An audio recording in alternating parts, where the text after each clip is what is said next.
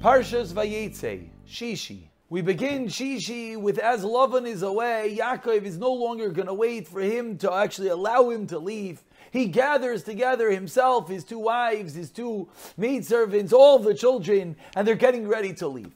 But unbeknownst to Yaakov Avinu, Rachel has taken one last item. Rachel has grabbed the Trufim, the Avodah Zarah of her father, thinking maybe if her father sees that the idol cannot even protect itself, the idol was stolen, maybe Lavan will realize how silly and ridiculous it is, and maybe her father will do tshuva. So Rachel takes the Trufim, takes the idol, and puts it underneath herself, and she is sitting upon it.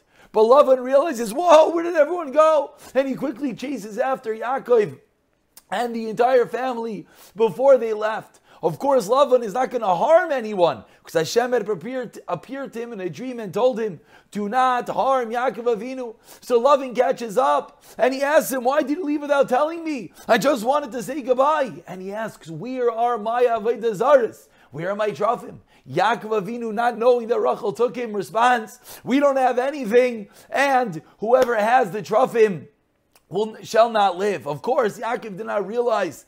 And finally, the Aliyah ends with Yaakov Avinu telling how great, the greatness that had happened in the last 20 years. And he says that for the last 20 years, 14 years I worked for you and the daughters, 6 years I worked for the sheep, as we have seen, and you kept on trying to trick me, Lavan. But finally, Yaakov Avinu ends that Lulei Elokei Avi Elokei Avram Upachad Yitzchak, that of course it was only because of HaKadosh Baruch Hu that he was watching over me. I would have been Reikam, he says, I would have been empty.